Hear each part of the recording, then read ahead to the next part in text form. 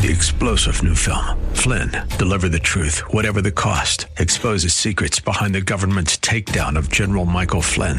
Flynn knew what the intel world had been up to. He ordered the first audit of the use of contractors. This set off alarm bells. He told the truth. He was the most dangerous person for Donald Trump to hire. They had to get rid of Flynn. Flynn, deliver the truth, whatever the cost. Available now. Watch it today. Go to salemnow.com. salemnow.com. WTBN, Pinellas Park. Up next is Verse by Verse, sponsored by Verse Ministries. If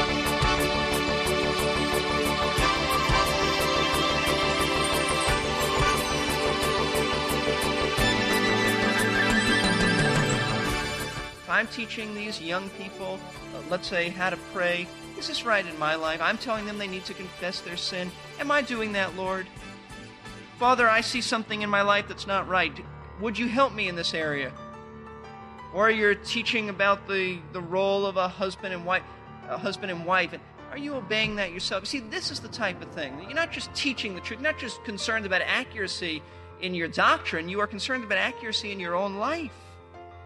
I once heard about a rather pompous church deacon who was teaching a class of young boys. The man wanted to impress upon the boys the importance of living the Christian life. So he asked the group, "Why do you suppose people call me a Christian?" Well, there was an uncomfortable pause, and then one boy volunteered, because they don't know you? Ouch. If we're going to be good servants of God, our message has to be accurate, and our lives have to match our message. That's our topic today on Verse by Verse, as Pastor Steve Kreloff concludes his series of lessons about the marks of a good servant, found in 1 Timothy chapter 4. Pastor Steve is the teaching pastor at Lakeside Community Chapel in Clearwater, Florida. You know, diversion can be a very useful military tactic. The Allies used diversions to great effect in World War II, often fooling the enemy into moving their forces out of positions that had been advantageous to them and into positions that were beneficial to us. You know, sadly, though, Satan is pretty good at using that technique as well, as he tries to divert us from the truths of Scripture or the alignment of our lives with it. So we need to be careful to check ourselves frequently to make sure that we're still on course. Paul told Timothy, pay close attention to yourself and to your teaching. Persevere in these things. Grab your Bible now if you can. Here's Pastor Steve with our lesson for today. Every once in a while, someone will come up to me and say, "You know, you're improving." I'm never quite sure how to take that. That's an interesting statement. But I think it's good. I think it's a good statement because I don't know how bad I was before, but at least it's obvious that I'm making some progress. I may not be good, but at least I'm not as bad as I used to be. See, there is a progressiveness to this whole area, and we need to understand that because we're all human. And while we don't lower the standard, we understand that realistically we are moving in the right direction. If you've just started to lead in the church, if you've just started to really be involved in ministry, if you've just started to have the wonderful thrill of God expanding your ministry and using you, don't get sidetracked. That's the point here. Do not get sidetracked. Give yourself over to teaching whoever you teach and living out a godly life before them. I have seen men involved in ministry, whether it's full-time or they're not on staff, who started off well and they looked great and they were serving and they were teaching and they were living, and something got them sidetracked, whether it be money, friends, or outside interests. Something got them sidetracked, and Paul is telling Timothy, you be absorbed with these things. You be wrapped up in them. It's in the Old Testament. The Old Testament language is this: don't look to the left, look to the right. I was just reading today in the Old Testament about one of the men who was chasing Abner, one of David's men who was just chasing Abner. Apparently, the Bible says he could run like a gazelle, and he was fast. And Abner, who was the general under Saul, turned back and said, "Why don't you look to the left and look to the right?" In other words, get sidetracked. Go after somebody else. And he said, "No, I don't look to the left. I don't look to the right. I'm going forward." I think that's the thought here. That's the imagery. Don't get sidetracked. Take these things, meditate on these things, review 1 Timothy chapter 4, and I need this over and over and over again so you remind yourself of what it's all about. Be wrapped up in it. Be absorbed in these things. Take pains with these things. One final mark of a servant, and once again, this is sort of a summary statement. Constantly examine your life and your teaching. Verse 16, the beginning says this, pay close attention to yourself and to your teaching. In other words, watch your life and watch your teaching.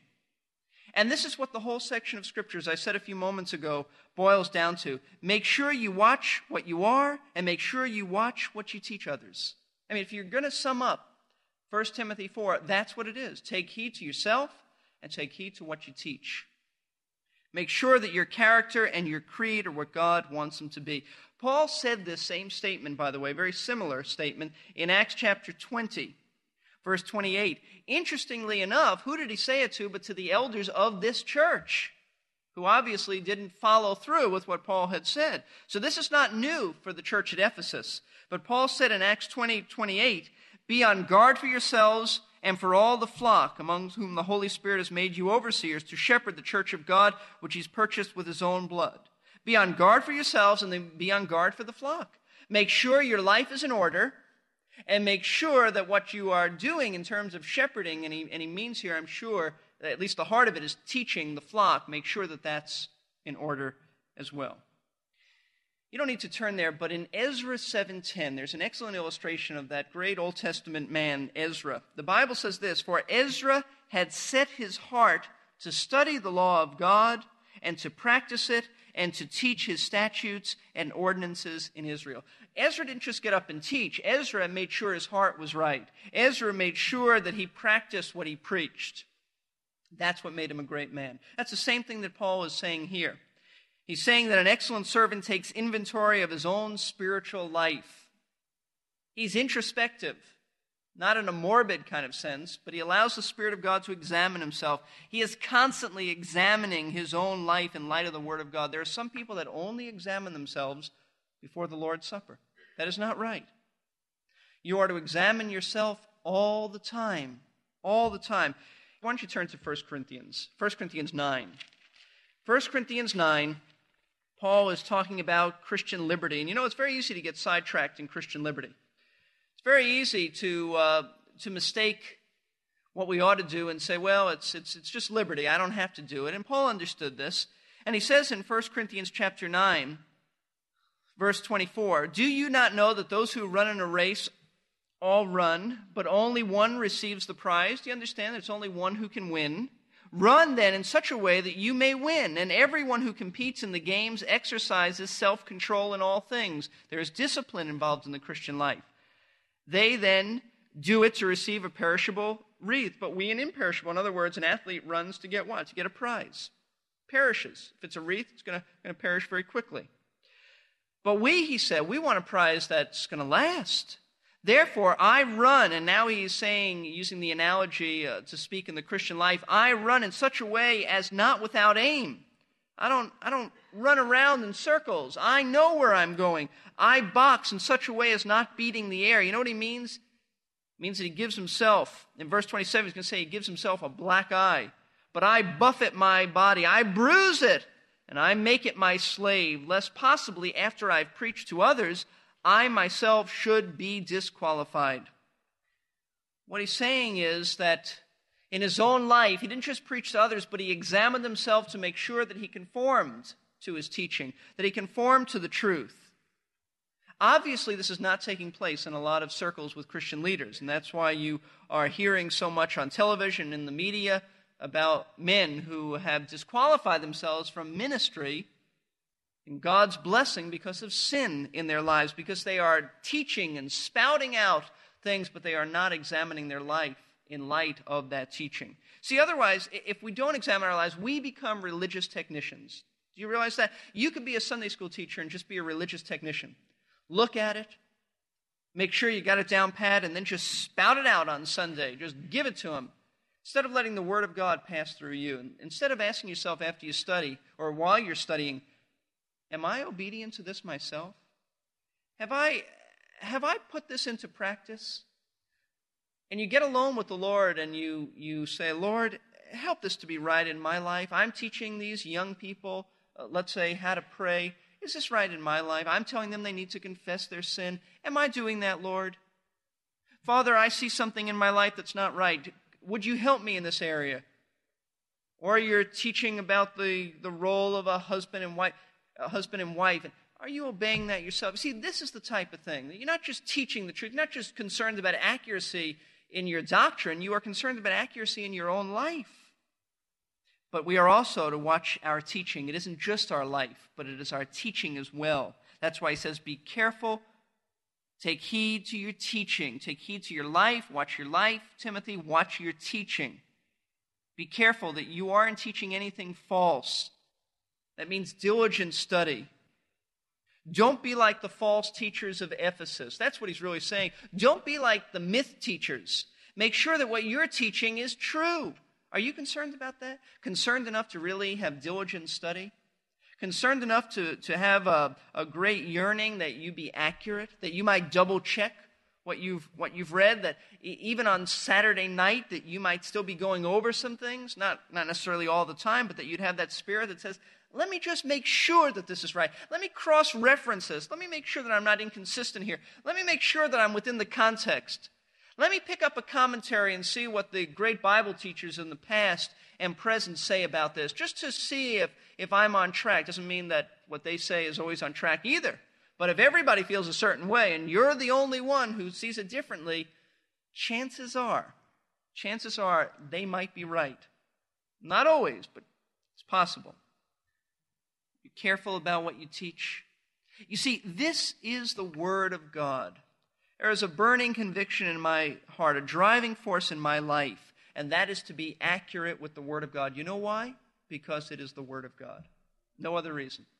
It is the Word of God, and one of the things that I struggle with at times is worrying. Yes, and it's sin, but to worry whether I am accurate with this. I remember one time as I was teaching on the book of James letter, that I just could not figure out if I was right on this passage, and I was studying it more on Sunday afternoon. I was to teach it Sunday night, and I just couldn't arrive at any conclusion.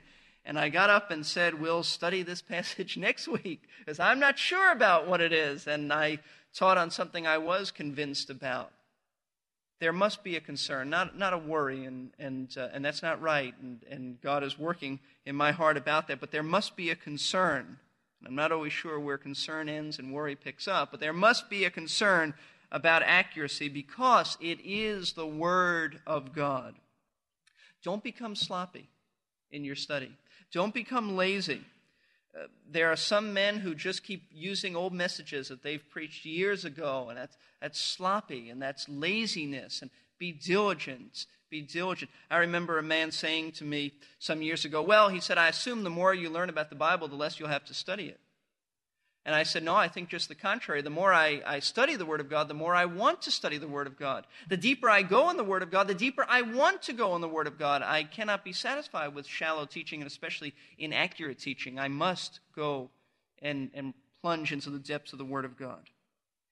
Pastor said to me recently when we were talking about teaching the Word of God, he said, well, let's never forget that we have to be practical. Now, I know what he was saying, and that's right. You have to be practical. But I think I know where he's coming from, and I think where he was coming from is the attitude of, look, it's one thing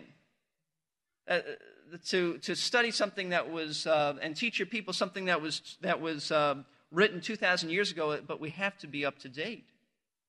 And there is a truth to that. But if you bypass what was written 2,000 years ago, then you bypass the Word of God, and you emphasize your application. Let me put it this way. The Word of God is more important than my 20th century application of the Word of God. I hope you understand. The Word of God is more important than how I apply the Word of God to you, to my own life. I'm not talking about obeying it. I'm talking about putting it in relevant terms in 20th century terminology. The Word of God is the only Word that is inspired. And if you don't stress accuracy of the Word of God, then you won't have anything to apply. If you don't stress the accurate truths of what was written 2,000 years ago, then you will not know if you are properly applying those truths to your 20th century situation. What Paul is saying is an excellent servant has his private world in order, and he has his public teaching in order. If either one is out of order, there is no ministry of excellence. In fact, his ministry is shot. He may be performing in front of people, but it's no ministry. The end of verse 16 says this, and this is the reason, Timothy, that you are to do this. This is the reason that you are to be involved in all of this. For as you do this, you will ensure salvation both for yourself and for those who hear you. Well, let's look. I guess there's a phrase before that. Persevere in these things. Then, for as you do this, you will ensure salvation both for yourself and for those who hear you. These are to be the continual sphere of your life and ministry. For the reason being, for as you do this, you will ensure salvation both for yourself and for those who hear you. Now, that is an interesting phrase. Think about that for a moment. Is Paul saying that if you do this, Timothy, you'll be saved and your church will be saved? That's what it looks like. Well, obviously that can't be true. You're not saved by preaching the Word of God. I'm not going to go to heaven because I teach the Word of God. And you are not going to go to heaven just because you listen to me teach the Word of God. And you're not going to go to heaven because you know about being an excellent minister. I mean, that will make you effective here, but that will not get you to heaven. What does he mean? Now, most Bible teachers say something like this. They say it means that as Timothy continues in these things and teaching these things, he perseveres, and thus he proves that he is saved. He proves that he's saved because he perseveres by working out his own salvation, and that others who hear him will come to know Christ. In other words, they say, Timothy, by your life, you prove your salvation, and by your teaching, you bring others to salvation. Now, that's possible, but that doesn't ring right with me. I tend to think that by salvation, Paul is not referring to eternal salvation, but he's referring to a salvation from demonic teaching. He is referring to a deliverance from the doctrines of demons. After all, isn't that the context? Remember, let's look back at chapter 4, verses 1 through 3. But the Spirit explicitly says that in latter times some will fall away from the faith, paying attention to deceitful spirits and doctrines of demons. And he speaks about false teaching. That's the context. And so it seems to me that what he is saying is, Timothy, if you will serve the church by being what you should be and by teaching what they should hear, you will save yourself and the congregation from becoming entangled with doctrines of demons. I think that is right. I think that fits the context. I think that's how he's using the term salvation or saved. You are delivered. If you teach the word, your church will not have a problem with all these heresies. And after all, that's what Timothy was sent there for. Well, what does this mean to us? Well, as you bring it all together, as we serve Christ in troublesome days, days that we are bombarded by Satan at every front, when the church is being assaulted by Satan's teaching from every side, television, radio, magazines, books, friends come up to you, people knock on your door, every area of life we are attacked by Satan. The call is for holy people to teach God's word to the church. That's what chapter 4 is about. God wants holy people, men, women, committed to being holy, committed to the accuracy of the word of God, to teach it to the church of Christ. And the church today needs excellent ministers. It needs you to have a higher standard than what you might ordinarily think of. It needs me, it needs the elders of this church, the leaders of this church, our staff, our deacons, to be raised to a higher standard and not accept mediocrity and not accept what others are doing. You know, at times when you have to make a decision in the ministry, someone will say, well, this church is doing this or that church is doing that, and really that's not the issue. The issue is, what is the standard of the Word of God? The church today needs help and guidance, and it needs direction from Christ. And guess how he gives them his direction? Through his word, but he needs holy people, examples to the flock who have credibility by their lives to teach that word.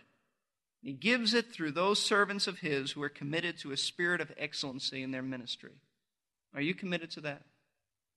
Are you committed to these 9 marks of being an excellent servant? Is that where you're at? Are you going to be absorbed in these things? Or is it just going to be another series that comes and goes? We don't want Lakeside to be just another church. We want it to be a church for the glory of Christ, to whom much is given, much is expected. And now you are expected to have ministries that exemplify excellence. Marks of an excellent servant. We are not to be like Winston Churchill, the world revolving around us. No, we're to serve others, lay down our lives for others, because we are serving the church. We are serving Christ, rather, by serving his church, and we must do it, the spirit of excellence, because that's what he's committed to, spirit of excellence. Let's bow for prayer.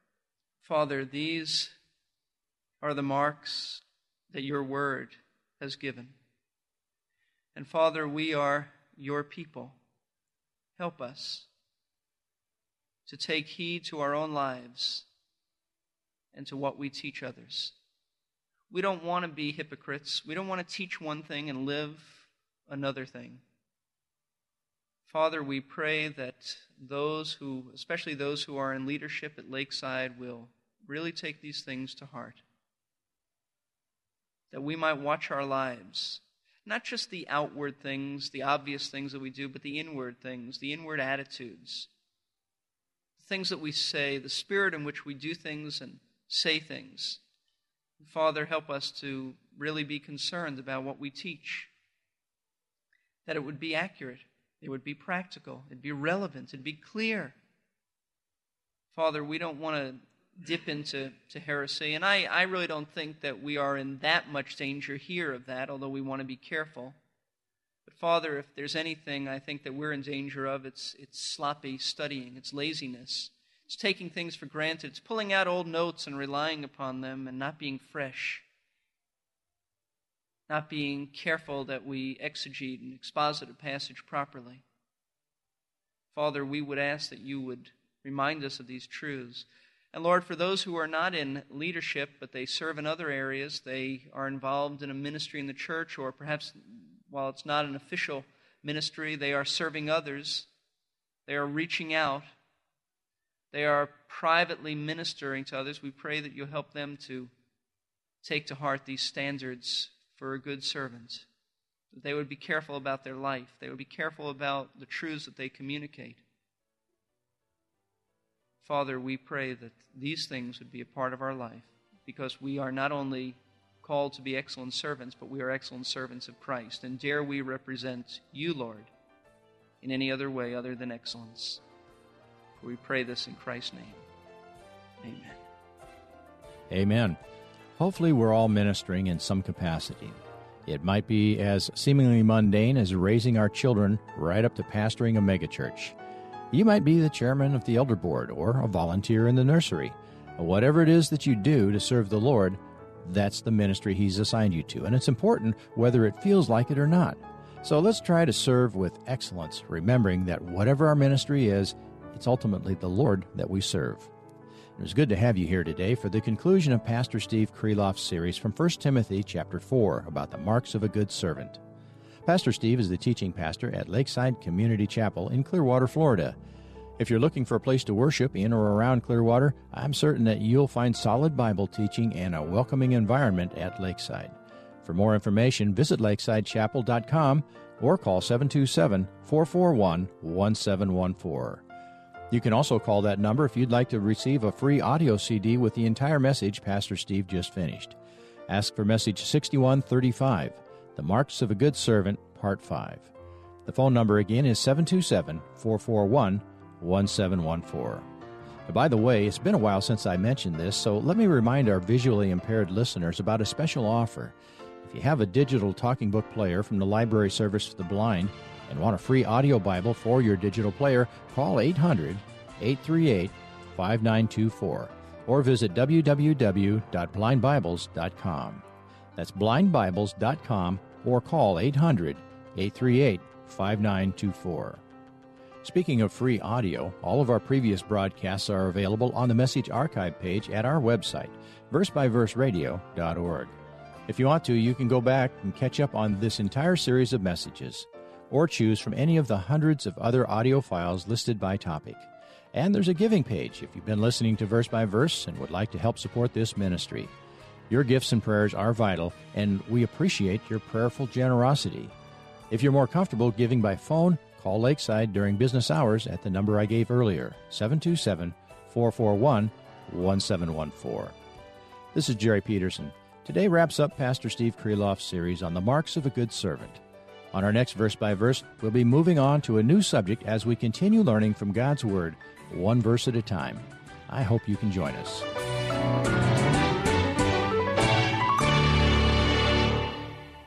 You've been listening to Verse by Verse, sponsored by Verse Ministries. This program was pre-recorded. To learn more, including how to donate to this ministry, visit versebyverseradio.org. That's Verse by... We're here to give you strength between...